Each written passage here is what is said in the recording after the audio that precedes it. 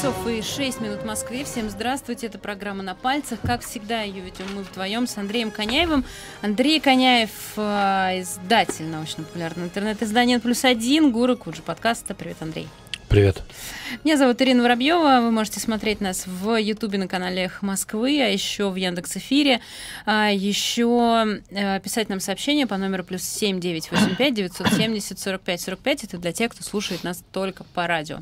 Напомню, что мы рассказываем вам про самые классные новости науки. У нас сегодня совершенно дикие истории есть некоторые, но все равно очень классные.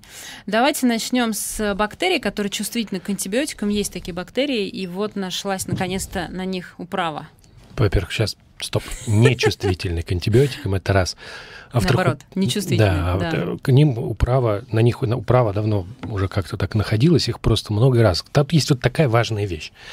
Значит, есть такая штука, что выяснилось, да, когда-то, какое-то время назад, довольно давно, да, что если давать животным антибиотики, причем в довольно небольших дозах, да, то у них очень от этого растет мышечная масса. Из-за этого мясное производство превратилось в источник, помимо там прочих загрязнений, потому что, как мы знаем, крупный рогатый скот и там свиньи являются источниками метана, да, а, например, крупный рогатый скот еще требует для своего выгула больших пространств, что, например, в Бразилии который является одним из крупнейших поставщиков мяса для стейков, да, уничтожаются амазонские леса, их, если что, уже давно уничтожают под мясо, а не под растения, вот, то как бы выяснилось, что еще, помимо всего прочего, они являются источником антибиотиков, потому что, ну, как кормят животных, да, никто не будет каждому делать аккуратненький укол, засыпают в пищу, они жрут, что не съели, попало в сточные воды и так далее и тому подобное.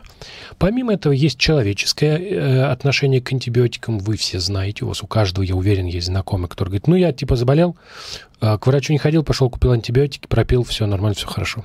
Да. Вот. И это тоже важная вещь, потому что антибиотики – это на самом деле история, к которым могут бактерии приспосабливаться. Да? И это выяснилось довольно давно, потому что когда антибиотики только появились, сказал, что они будут панацеей, и сейчас мы все ими вылечим. И их прописывали направо и налево, и многие продолжают прописывать.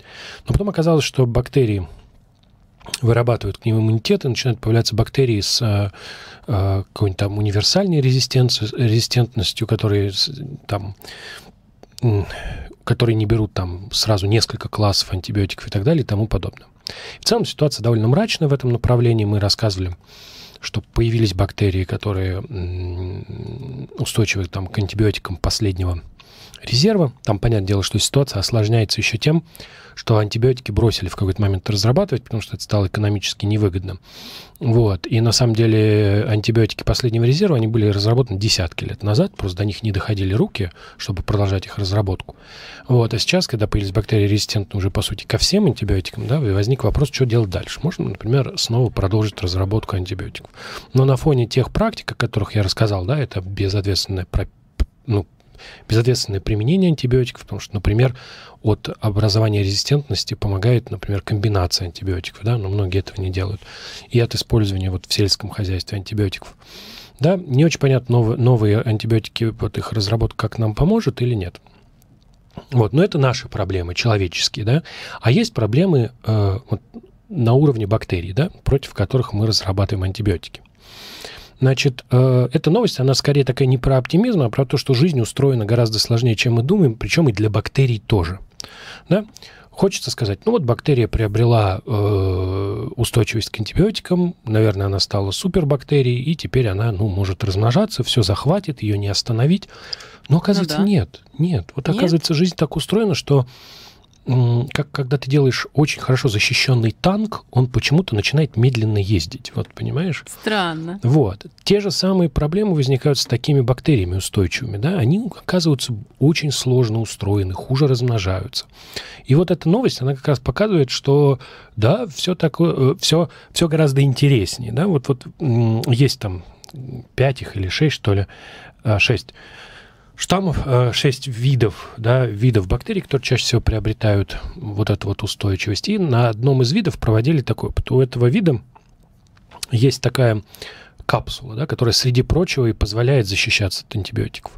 Вот. И против этого вида применяли бактериофаги. Да, что такое бактериофаги? Это вирусы, которые живут на бактериях. Вот, потому что бактерии тоже страдают, у них тоже есть свои вирусы.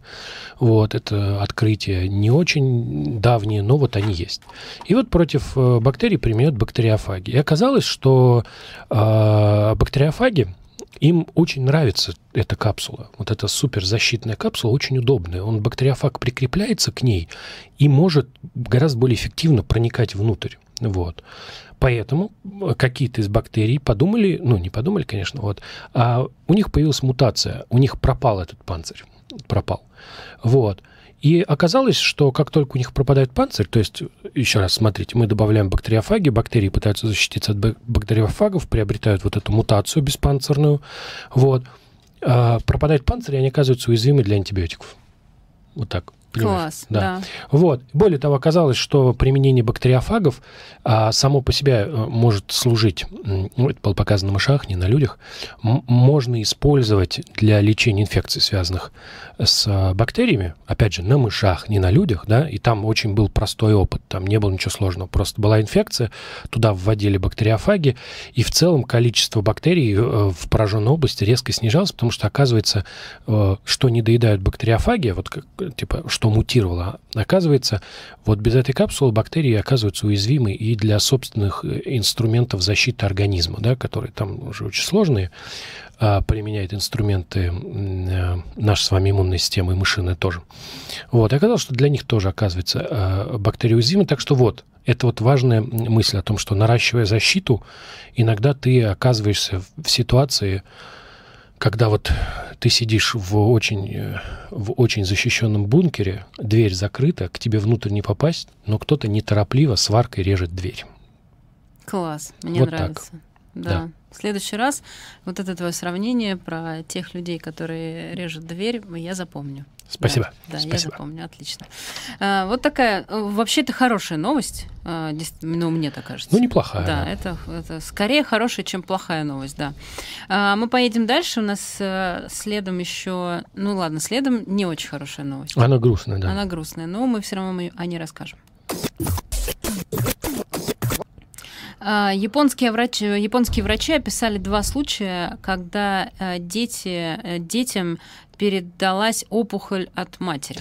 Да, на самом деле люди редко заражаются раком от других людей. Да, мы, например, рассказывали... Я думала, что никогда. Нет, бывает. Это, во-первых, бывает у близнецов, потому что они биологически идентичны. Во-вторых, например, при переливании крови вполне можно, если клетки рака крови попадут, то это может быть. У человека с подавленным иммунитетом. Вот. И при, ребенок может заразиться от матери. Это все очень редко, потому что там большое количество стоит преград. И эти 2 случая уникальны в том смысле, что дети, судя по всему, заразились не внутри утробы, а во время рождения, при прохождении родовых каналов. Обе истории грустные, потому что клетки матери, у них был рак шейки матки, да, то есть при прохождении родовых путей клетки раковые попали в дыхательные пути детей, и это привело к образованию рака легких. У одного ребенка совсем маленького, у другого к 6 годам. Рак был довольно агрессивный у матерей, они обе скончались. Дети выжили, но там тоже все было очень непросто, потому что опухоли были многочисленные. Это была, помимо радиотерапии, пришлось там что-то вырезать. Но смысл всей этой истории, он, несмотря на трагедии, которые за этим стоят, он очень понятный, да, что тестирование на рак перед рождением, и даже в случае, когда это тестирование положительно, да, это просто означает, что нужно предпринять некие меры предосторожности. Например, сами исследователи говорят, что кесарево сечение, например, в такой ситуации резко бы снизило вероятность заражения в разы. Вот такая история. Она очень-очень короткая. Она очень короткая и довольно грустная, да. Но тем не менее, не можем вам, что называется, про нее не рассказать. Ладно, окей, следующая будет не грустная, она будет веселая, хоть и не хорошая. Мне кажется, это правильное описание следующей новости. Давайте расскажем. Даже не знаю, как начать. В общем, пациент-экспериментатор... Не-не-не. Нет, ладно, хорошо. Американские врачи, у нас были японские врачи, здесь американские врачи, они описали историю человека, который пытался избавиться от депрессии с помощью наркотических грибов, но не так, как обычные люди это делали. И вот к чему это привело. Ну, наверное, как-то так, да? Слушай, это такая вот классная новость, что ты, если ее рассказываешь, но как бы если прочитать заголовок, то дальше нечего рассказывать. Поэтому я не стала его читать. Да, правильно. Поэтому мы так с вами поступим. Да, мы знаем, что депрессия — это такое серьезное заболевание. Мы знаем, что с ним борются, и мы знаем, что одна из главных проблем с депрессией, что мы плохо понимаем биологические основы депрессии, да? Что там в случае лечения от депрессии человек, он как бы по сути на самом деле живет так, он по очереди пробует разные препараты, пока не найдет подходящую ему комбинацию этих препаратов, с которыми он может более-менее нормально существовать. Депрессия напоминает неплохое настроение, это когда все гораздо хуже. Да? Это заболевание. Вот, это заболевание. В данном случае у человека было биполярное расстройство. Биполярное расстройство — это когда периоды резкой активности, то, что раньше называлось маниакально-депрессивный синдром, чередуются с периодами депрессивными. Да? Может показаться, что это у любого человека так, но на самом деле для биполярного расстройства характерны радикальные проявления. То есть, например, в маниакальной стадии человек не спит практически, да, и он находится в рабочем режиме там 20-22 часов в день. Вот. А в депрессивном состоянии он в лучшем случае может заставить себя функционировать 1-2 часа, например. Вот это такие радикальные истории, но, грубо говоря, так. То есть это не хорошая форма. Вторая проблема с биполярным расстройством — это то, что эти фазы редко устойчивы. То есть нет такого, что ты знаешь, что у тебя там условно с сентября по ноябрь депрессия, а с декабря по март активная часть. Угу. Это все происходит неожиданно. Вот. И третья проблема — это проблема с любыми психическими заболеваниями, что там, когда ты простыл, у тебя что-то болит, у тебя есть насморк, кашель и там слезятся глаза, когда у тебя что-то не так с психикой, ты, возможно, этого даже не замечаешь. Поэтому контроль вот этих состояний — это тоже серьезная проблема для для людей, которые страдают от биполярного расстройства. Это, чтобы вы понимали, потому что из этой новости может сложиться впечатление, что пациент дебил. Но на самом деле, конечно, нет. Это человек, который находился в очень серьезной депрессии. Вот. И, значит, для лечения депрессии используются, среди прочего, разные препараты, в том числе и те, которые запрещены. И мы про это тоже много рассказываем, что к ним вот в последние годы возник интерес, их начинают изучать. Да, вот, например, есть псилоцибиновые грибы, они психоактивные. Вот. Человек, находясь в депрессии, да, в депрессивной фазе, судя по всему, лекарства ему не помогали, он прекратил их принимать. Он решил заняться самолечением, сделал отвар грибов, отфильтровал его и сделал себе внутривенный укол. Вот. Через некоторое время он попал в больницу там, в состоянии кататония, кровавая рвота, там какие-то все ужасы непонятные. Вот. Довольно быстро его привезли в реанимацию, там все плохо, стали его лечить. Через некоторое время его вот уже из реанимации выписали. Выяснилось, что отвар грибов был плохо отфильтрован, да, и то, что попало в кровь, начало размножаться. Это, грибы стали размножаться, споры, судя по всему. И это, в общем, привело к тому, что многочисленная недостаточность в работе многочисленных органов возникло. В общем, человеку стало очень-очень плохо.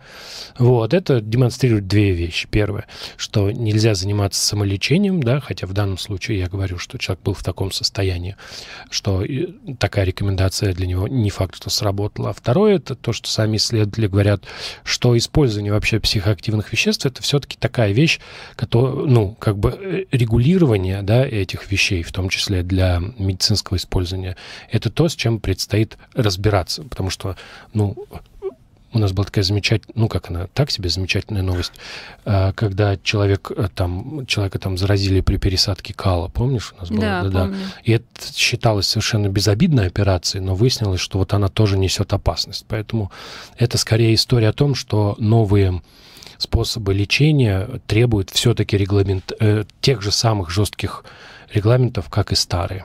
Вот и все. Да, еще раз, то есть у человека в крови проросли грибы, потому что... Ну, ты когда так говоришь, хочется сказать, чтобы там так просто, ты такой, типа, уколол палец, и оттуда маленькие грибы, грибочки, да. или, например, они начинают вылазить. Нет, ну, ничего такого, конечно, не было. Окей, нам тут Юлия из Минска хочет еще немножечко пояснений на предыдущую тему, когда мы обсуждали историю с опухолью, что, думаю, пишет она, нужны пояснения. А то помните историю, как соседка была против, что квартиры сдаются проходящим химиотерапию, что можно заразиться. Еще раз давай об этом скажем. Да, еще раз. Заражение здесь произошло исключительно потому, что мать и ребенок генетически очень близки. Любая чужеродная ткань, попав в ваш организм, вызывает серьезный иммунный ответ и уничтожается. И это, среди прочего, является поэтому так сложно, например, трансплантировать органы. Когда человеку что-то пересаживают, ему очень долго колят иммуносупрессанты. То есть как раз делают так, чтобы иммунная система этот орган не отвергла, да, а более-менее привыкла. Плюс донора довольно долго подбирают. Раком человек заразиться практически не может. Еще раз, это должна быть генетическая близость. Я поэтому и перечислил случаи. То есть люди, у которых очень сильно ослаблен иммунитет, люди, у которых близнецы, да, которые генетически идентичны. И вот история, когда мать и ребенок в утробе, по сути, то есть в процессе рождения здесь заразилась. Вот, все. Ну да, просто когда ты говоришь, что люди, у которых очень сильно снижен иммунитет, сразу начинается паника, что я со сниженным иммунитетом на улицу выйду и раком заражусь. Сниженный иммунитет — это тот человек, которого условно спит. Вот мы примерно про это говорим. В крайней стадии. Ну, мы говорим не про ВИЧ, не то, что ты заразился, а вот когда СПИД, синдром приобретенного иммунного дефицита, когда практически нет Т-лимфоцитов. Вот мы про такое состояние говорим, а не про то, что типа я часто болею простудой, у меня сниженный иммунитет. Да-да-да, вот как раз поэтому я и прошу Хорошо, тебя уточнить. Вот так, да, я уточнял. Да. Все, отлично, спасибо большое. Давайте дальше. Еще у нас есть одна новость, которую мы, наверное, успеем до середины часа, хотя я не уверена, потому что в названии там фигурирует физика. Сейчас продолжим. Каждый раз, когда мы начинаем какую-то тему с физикой, я не знаю, сколько времени это займет, потому что я уже не представляю себе, что там внутри написано. Но физики получили прямое подтверждение парадокса Клейна. Это очень клево. Давай сначала про парадокс. Нет, не так. Не с другой стороны. Хорошо, про физиков. Нет, смотри.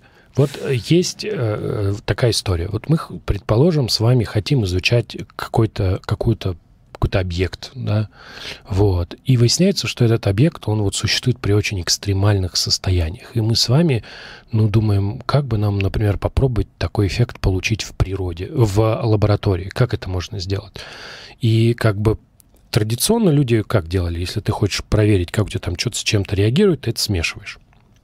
Поэтому, если ты хочешь столкнуть элементарные частицы, то давай, типа, строй коллайдер, сталкивай, все нормально. И это правильный подход. Теперь, когда ты знаешь, что у тебя за элементарные частицы, ты хочешь посмотреть на их поведение, жизнь чуть сложнее. Представим, что мы хотим изучить, например, поведение черной дыры. Да? У нас под рукой нет черной дыры, и мы не можем ее получить и лететь до ближайшей далеко. Поэтому возникает вопрос, как быть? Потому что как бы ответ, никак, он такой не принимается, потому что, как-то этот объект надо изучать. Мы же его изучаем, он же у нас существует в сфере наших интересов. Тут нам на помощь приходит математика. Математика, вот в отличие от, если посмотреть на физику, вот физика там делится, вот мы изучаем жидкости, там газы, вот мы изучаем там элементарные частицы, еще что-то. Но математика так устроена, что на самом деле вот этого вот отображения, вот как бы вот этой вот такой связи, знаешь, что для там элементарных частиц одна математика, для там газа другая, для жидкости третья. Это прям разные математики.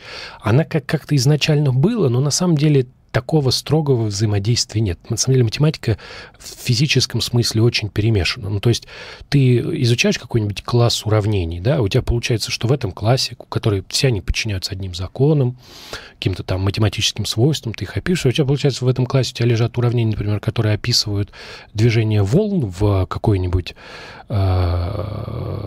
неглубокой жидкости, да, а другое уравнение описывает какое-нибудь там, это уравнение каких-то фермионов, понимаешь? Вот они рядом лежат в одном классе, при том, что они с физической точки зрения совсем разные.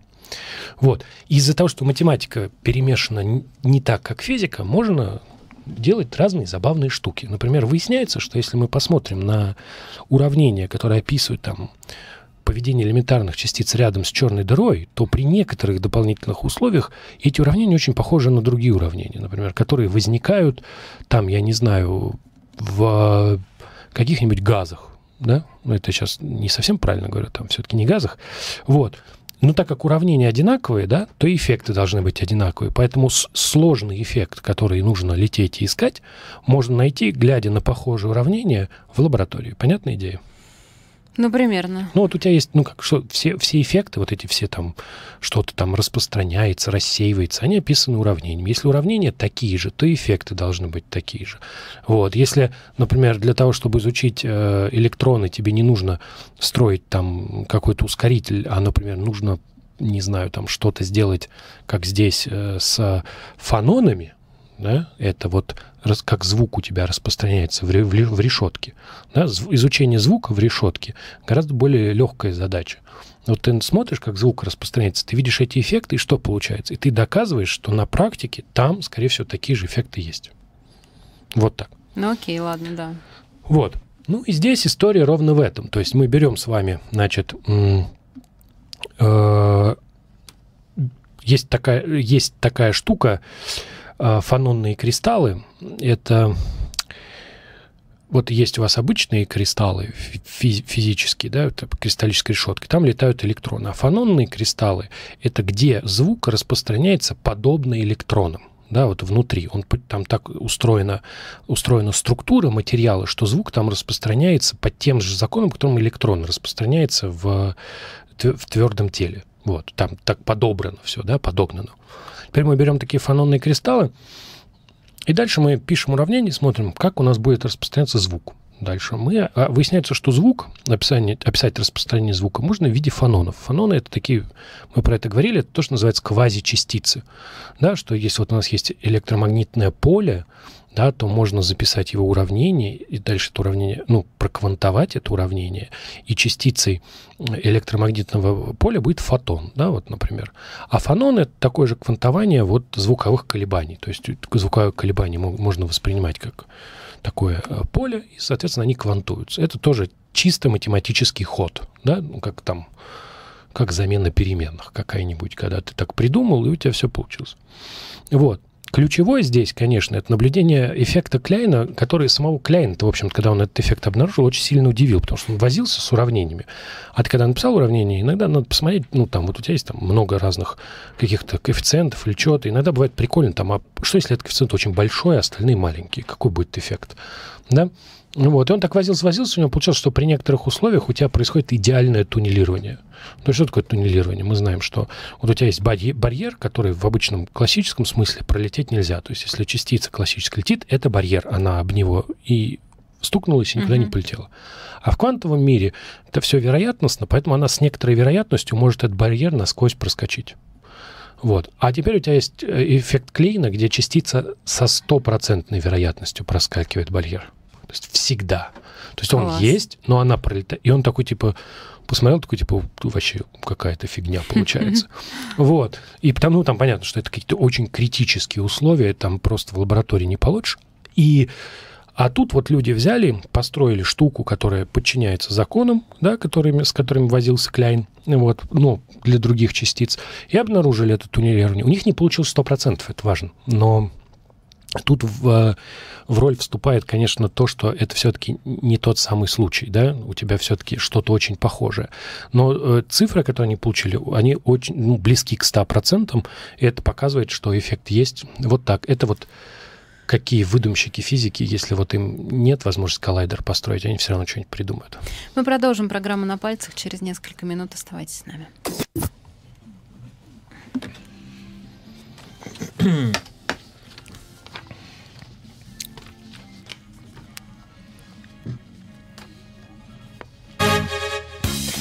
Половина пятого в Москве, в студии Яков Широков, в эфире новости. Россия выходит из договора по открытому небу. О начале соответствующей процедуры объявил сегодня МИД страны. Это соглашение, участниками которого являются более 30 стран, позволяет совершать инспекционные полеты на территории друг друга для наблюдения за военной деятельностью. Россия ратифицировала договор почти 20 лет назад. Решение о выходе во внешнеполитическом ведомстве объяснили тем, что еще в конце прошлого года из договора вышли США.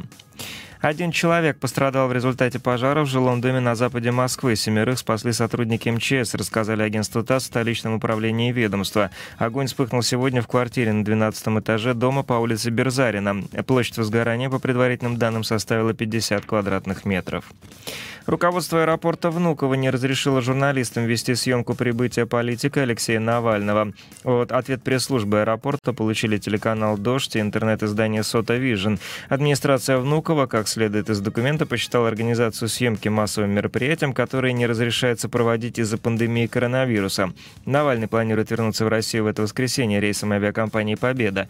Накануне управление тюремного ведомства по Москве предупредило, что его сотрудники могут задержать одного из главных критиков Кремля до заседания суда, где будет рассматриваться вопрос о замене условного наказания Навальному по делу Ифраше на реальное. Само заседание должно пройти в конце января.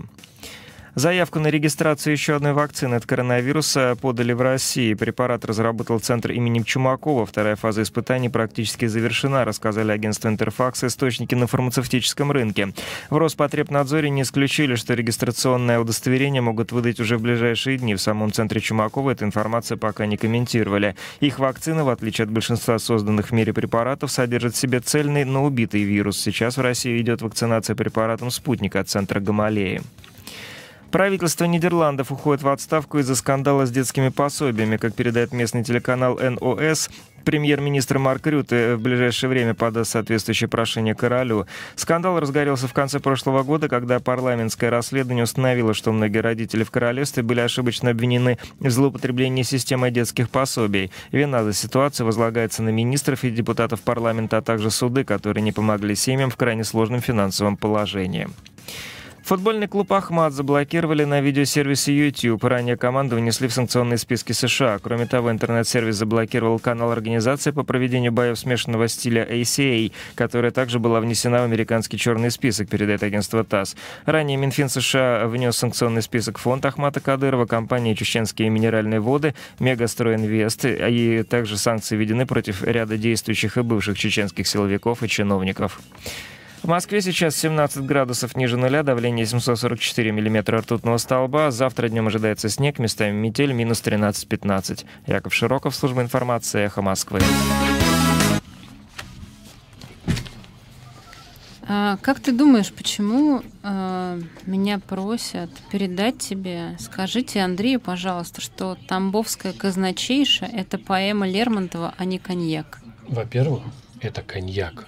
А во-вторых, уже поэма Лермонтовой. Там вообще не так казначейша. Ну, как это вот у нас странный спор. Вовсе не та женщина, которая на памятнике. То есть это у вас спор там давний, да? Да. Хорошо. Да. Но я перевела. В смысле, передала. Господи, боже мой, невозможно слушать.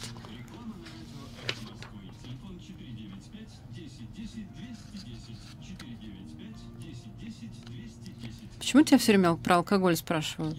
Спросите Андрея, Клейн — это тот, который бутылка Клейна? Угу. Нет. Нет, это другой.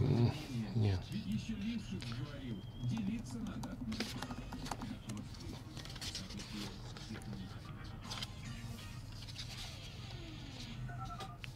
Бутылка Клейна — это не алкоголь. Теперь я поняла вопрос. Окей, спасибо.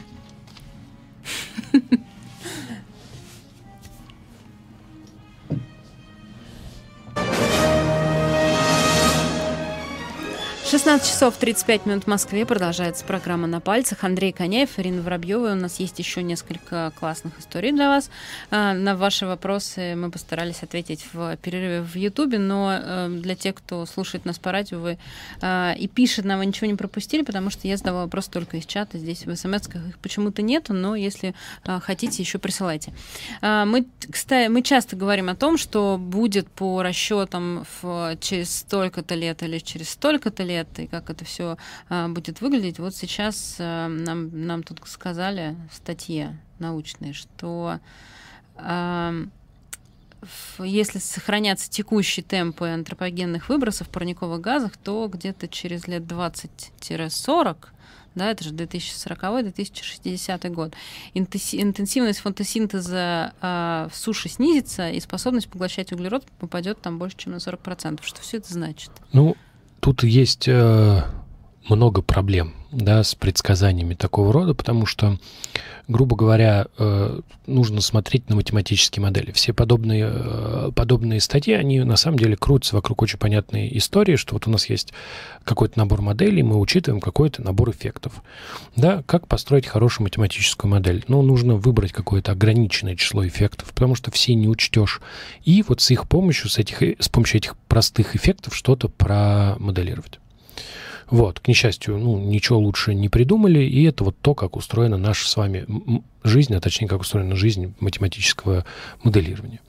Вот, моделирование климата, оно опирает, у него есть несколько таких стандартных моделей, вот, которые, судя по всему, следует корректировать, потому что эти модели в тех режимах, в которых происходит изменение климата, ведут себя плохо. Что, конечно, логично, потому что вот если вы подумаете, то вообще предсказывать поведение системы, да, которая не находится в экстренном состоянии, да, гораздо проще, чем той, которая находится в экстренном состоянии. Да. Грубо говоря, ты если где-то что-то куда-то движется, то оно, скорее всего, туда будет также двигаться, может ускориться, может замедлиться. А когда начался хаос, разброд и шатание, да, бесполезно что-то пытаться предсказать. Вот, чего не понимают политологи. Так вот. Политологи, да, политологи действительно это. Вот, и моделирование таких процессов вещь сложная. Понятное дело, что мы не можем не моделировать. Нельзя просто сказать, что же, не получается моделировать, поэтому опустим руки и давайте двигаться дальше. Вот, и поэтому, на самом деле, такого рода статьи — это попытка численно оценить какие-то эффекты и, например, показать, что этот эффект имеет важное значение для какой-нибудь модели, что его нужно в нее включить. Или, например, бывают статьи, где мы понимаем, что этот эффект и не важный, и нужно его выключить. Да, выключить. Вот. Все эти исследования, они на самом деле проводятся на разных уровнях. У нас была, например, с вами новость, если вы помните, где люди в течение нескольких лет грели тундру. Да? То есть вот подобные исследования, как когда люди греют тундру, это, если вы помните, там были установлены прямо обогреватели, когда какие-то деревья и какие-то кустарники их нагревали раньше срока, смотрели, что будет, если лето начинается для них раньше, точнее весна. Вот. И получали какие-то оценки, да, на их цикл жизни, то, как они там поглощают углекислый газ, выделяют. И такого рода исследования, они дают базовые цифры, да, для того, чтобы потом люди в таких исследованиях, о которых мы говорим сейчас, могли эти цифры экстраполировать и посмотреть, как это все работает глобально. Вот такая очень простая последовательность идей, да, от одной идеи к другой. В общем-то, что было сделано в этой работе? В этой работе рассматривались работа, она довольно простая с точки зрения математики. Мы хотим понять вот какую вещь. Известно, что, да, рост температуры, на самом деле, для многих растений связан с увеличением интенсивности фотосинтеза. А фотосинтез как раз это вроде про поглощение углекислый газ. То есть растения лучше поглощают углекислый газ, когда растет температура. Но при этом этот рост нелинейный. Нет такого, что ты увеличил на 2 градуса, они там стали на x поглощать лучше, увеличил на 5 градусов, они на 5x. Да? Нет такого. Эта зависимость гораздо сложнее. Каким вопросом сдались исследователи? Они сдались таким вопросом. Когда эта зависимость становится отрицательной? Разумеется, легко себе представить крайний случай. Очень-очень жарко, все высохло, да, все растения умерли, температура растет, а углекислый газ никто не поглощает, да? Просто растения умерли. Отлично, вот. просто. Но это я тебе говорю, это так работает математическое моделирование. Ты смотришь крайнюю точку и говоришь, то есть рост не бесконечный, когда-то он должен уходить вниз. Видишь, это здравый смысл. Ты такой, он, значит, должен идти вниз. Где? Вот. Из интересного удалось понять для 2 видов фотосинтеза, что пик активности составляет там 18 и 28 градусов Цельсия. После этой пиковой активности, это, я так понимаю, средние температуры для регионов, где растения с этим фотосинтезом, активность фотосинтеза снижается. Да? Соответственно, дальше идея очень простая. Мы смотрим на то, опять же, имея те данные, про которые я говорил, от других исследователей, мы можем с вами посмотреть и прикинуть, что будет, если снижается фотосинтез, насколько хуже начинает поглощать. У нас как бы есть два основных поглощателя углекислого газа. Это морские организмы и суша. Вот. И в целом их предсказания действительно очень простые в их модели, но неутешительные. Да? Что если предположить, что рост продолжается, они использовали самую пессимистичную модель, это модель без ограничений, что типа мы дальше, уже сейчас продолжаем в том же духе, что называется. Нет, уже сейчас вводится множество ограничений, на самом деле, на выбросы. А здесь предполагается, что никакие ограничения не вводятся. Просто ты берешь и экстраполируешь в будущее, как оно будет происходить, если никто ничего не будет делать. И в целом у тебя получается, что вот в этих 40-х, 50-х, 60-х годах у тебя из-за температурного изменения, да, фотосинтез становится менее эффективным, и в итоге массивы суши начинают углекислого газа больше выделять, чем поглощать. Вот такая история. Это очень печально. Это было бы, в смысле, будет, Нет, это если печально. мы... Это печально, потому что, пока много разных исследований, и по-хорошему они все прикидки, и грубые, и довольно изощренные, говорят, что в целом ничего хорошего не будет. Вот я вам так скажу. Просто разнятся горизонты, когда ничего хорошего не будет, или насколько будет плохо, да? Но в целом... Насколько быстро будет плохо. В целом нет ни одного такого более-менее исследования, который говорит, да ничего страшного, где-то через 20-30 лет наступит ледниковый период, он вместе с глобальным потеплением, они друг друга и у нас останется нормальная погода. Такого что-то нет пока. Нету. Да. Кто-нибудь, можно, пожалуйста, сделайте такое исследование? Мы с Андреем порадуемся, людей порадуем, знаете. А что там будет через 20-30 лет? Я тебе вообще-то сейчас процитировал Футураму, если что. Да? Там был момент, когда когда Фрай спрашивает, а там же было глобальное потепление, почему погода нормальная? Да нормально, ледниковый период с глобальным потеплением, они друг друга это... Ладно, хорошо, мы в следующий раз просто вам поставим кусочек Футурамы, чтобы вы порадовались. Потому что это невозможно совершенно, ничего хорошего впереди нет. Но мы попробуем все равно, потому что есть же много разных новых всяких, в том числе и вакцин, о них сейчас поговорим. Речь пойдет про МРНК-вакцину, которая предотвратила рассеянный склероз у мышей. МРНК-вакцина — это Pfizer. Такая же. Не в смысле... Да. Тип вакцины, вот. Вот да. Значит, это очень сложное, все услышали про МРНК-вакцины, да, благодаря, в первую очередь, Pfizer, да, потому что они используют именно такую вакцину, для борьбы. А еще Модерна, по-моему, использует такую же. И штука получилась в том, что до недавнего времени таких вакцин вообще не было, в принципе. И уж тем более не было в открытом доступе. А здесь, благодаря коронавирусу, нет худа без добра, да? Эти вакцины в ускоренном порядке были созданы и применяются. Да? И довольно много станет понятно о производстве, о транспортировке, о том, как люди реагируют на эти вакцины, хотим мы этого или нет. Массовая вакцинация эти данные даст. Ничего ты с этим не поделаешь. Но на самом деле МРНК-вакцины, они могут использоваться для лечения довольно широкого класса заболеваний, причем, что удивительно, для лечения аутоиммунных заболеваний, что звучит довольно странно, потому что если человек, как мы себе представляем вакцинацию? Вакцинация — это когда мы знакомим наш организм с белком или с какой-то деталькой вируса, да, который содержится в вирусе, да, мы знакомим, вызывается этот иммунный ответ. Этот иммунный ответ гораздо менее слабый для человека, чем в случае, когда настоящий вирус, но при этом образуется достаточно разных защитных инструментов против этого конкретного вируса. Потому что, на самом деле, когда вирус попадает в организм начинает очень быстро разрабатывать специфические инструменты борьбы. Антитела, про которые все говорят, это же специальные штуки, нацеленные на конкретный вирус. Да? И когда я говорю, организм начинает разрабатывать, он просто их начинает очень производить и случайным отбором находить те, которые работают. Там очень интересно, всем советую, чтобы понять, как это работает, книжку Аси Казанцевой. Там очень написано весело и интересно, а главное, понятно. И мы теперь дальше возникает, подождите, типа аутоиммунное заболевание, это когда твой иммунитет атакует тебя сам. Что, куда, как там прививать, о чем вообще речь? Вот тут мы говорим про РНК-вакцины. Это вакцины, которые имеют дело с митохондриальной РНК. Вот.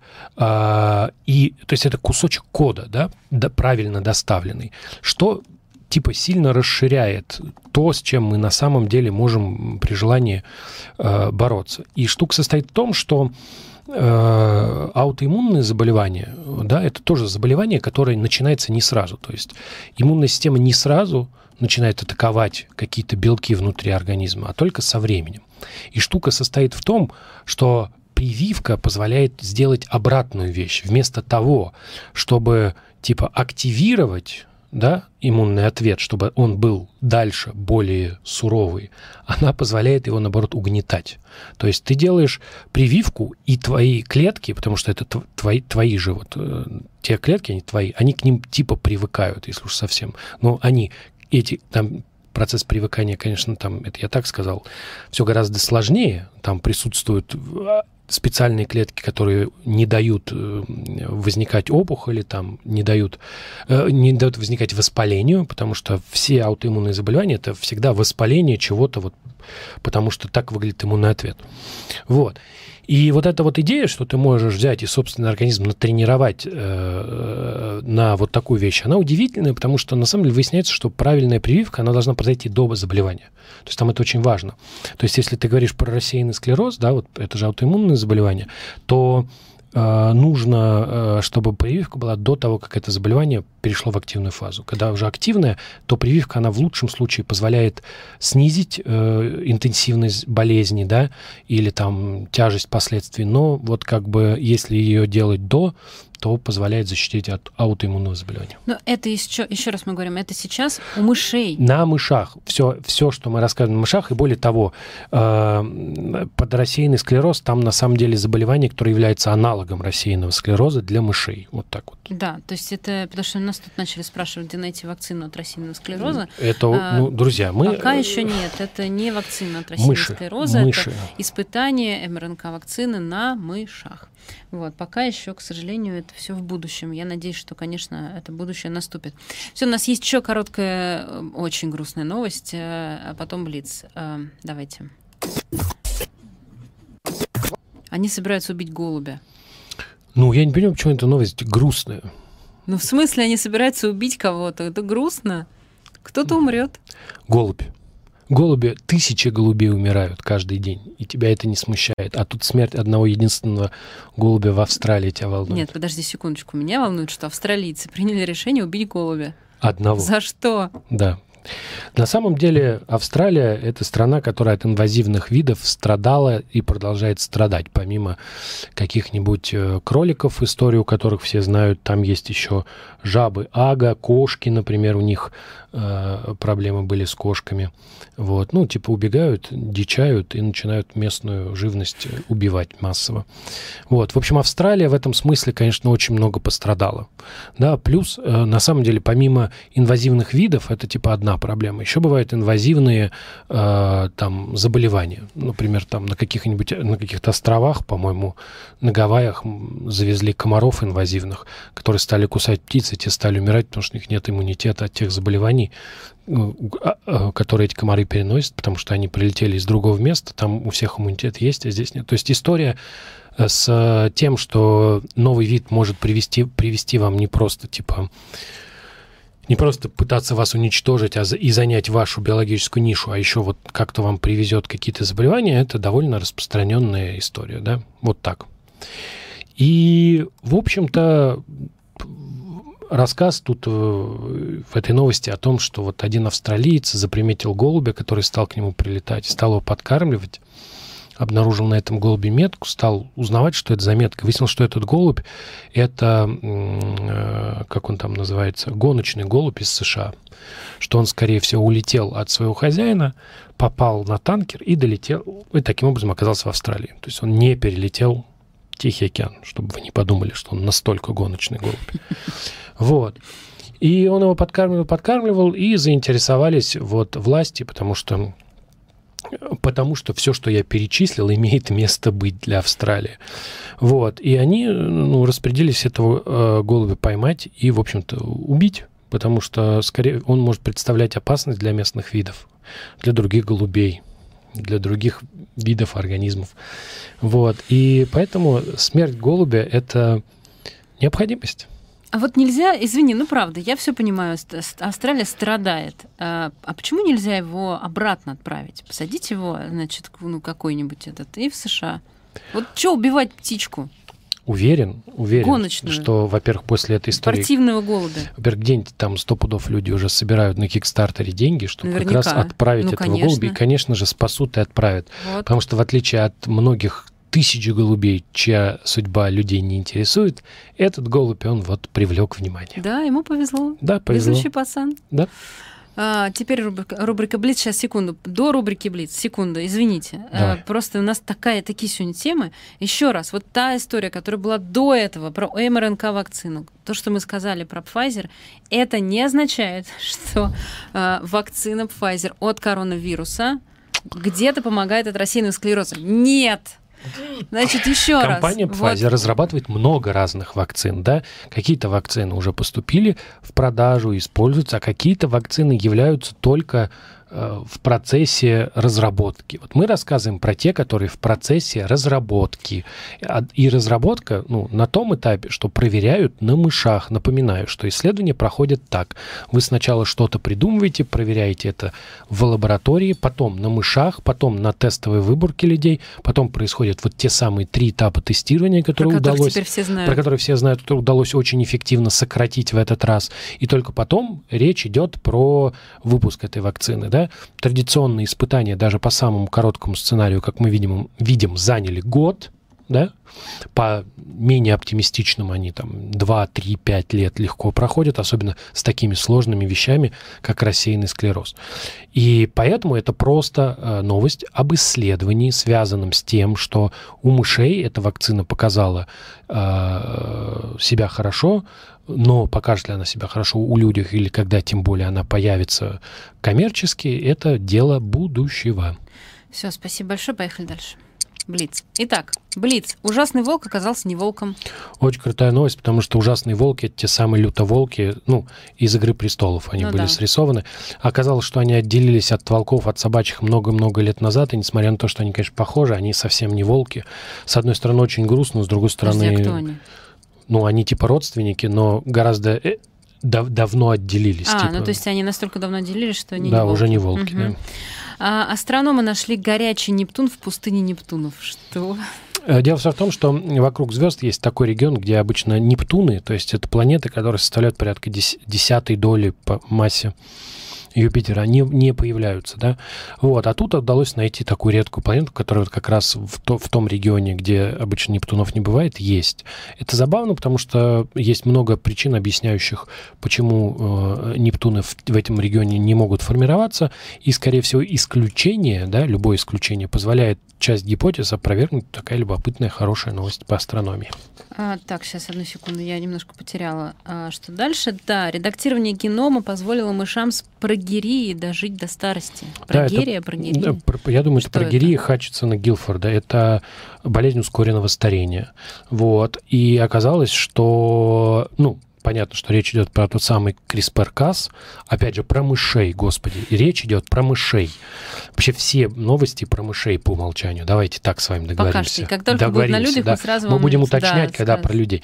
Вот. И оказалось, что генетическое редактирование позволяет им жить дольше, это как минимум в 2 раза, а некоторые органы, которые наибольше страдают, типа аорта, они так и вообще после генетического редактирования выглядят как уже у здоровых мышей. То есть в целом довольно оптимистичная новость, по крайней мере, для мышей пока. Для мышей. Протез ноги с биологической обратной связью показался легче. Да, это забавная вещь.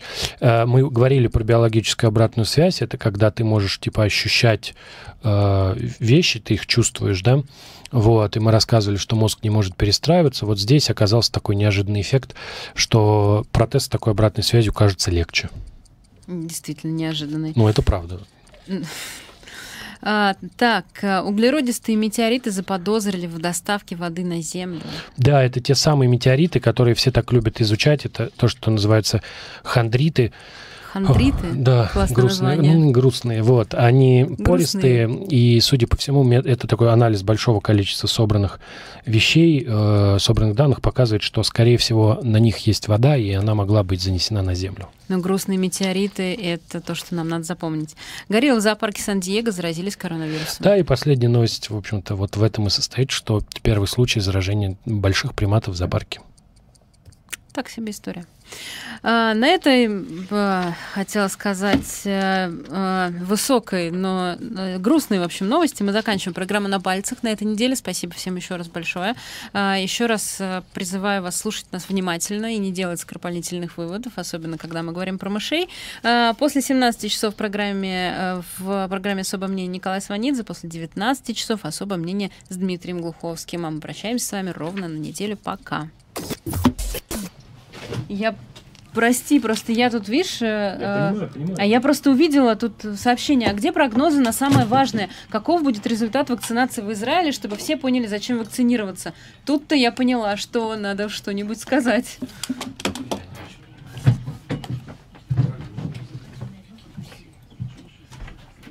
Тяжелый эфир. Заразный. Спасибо большое.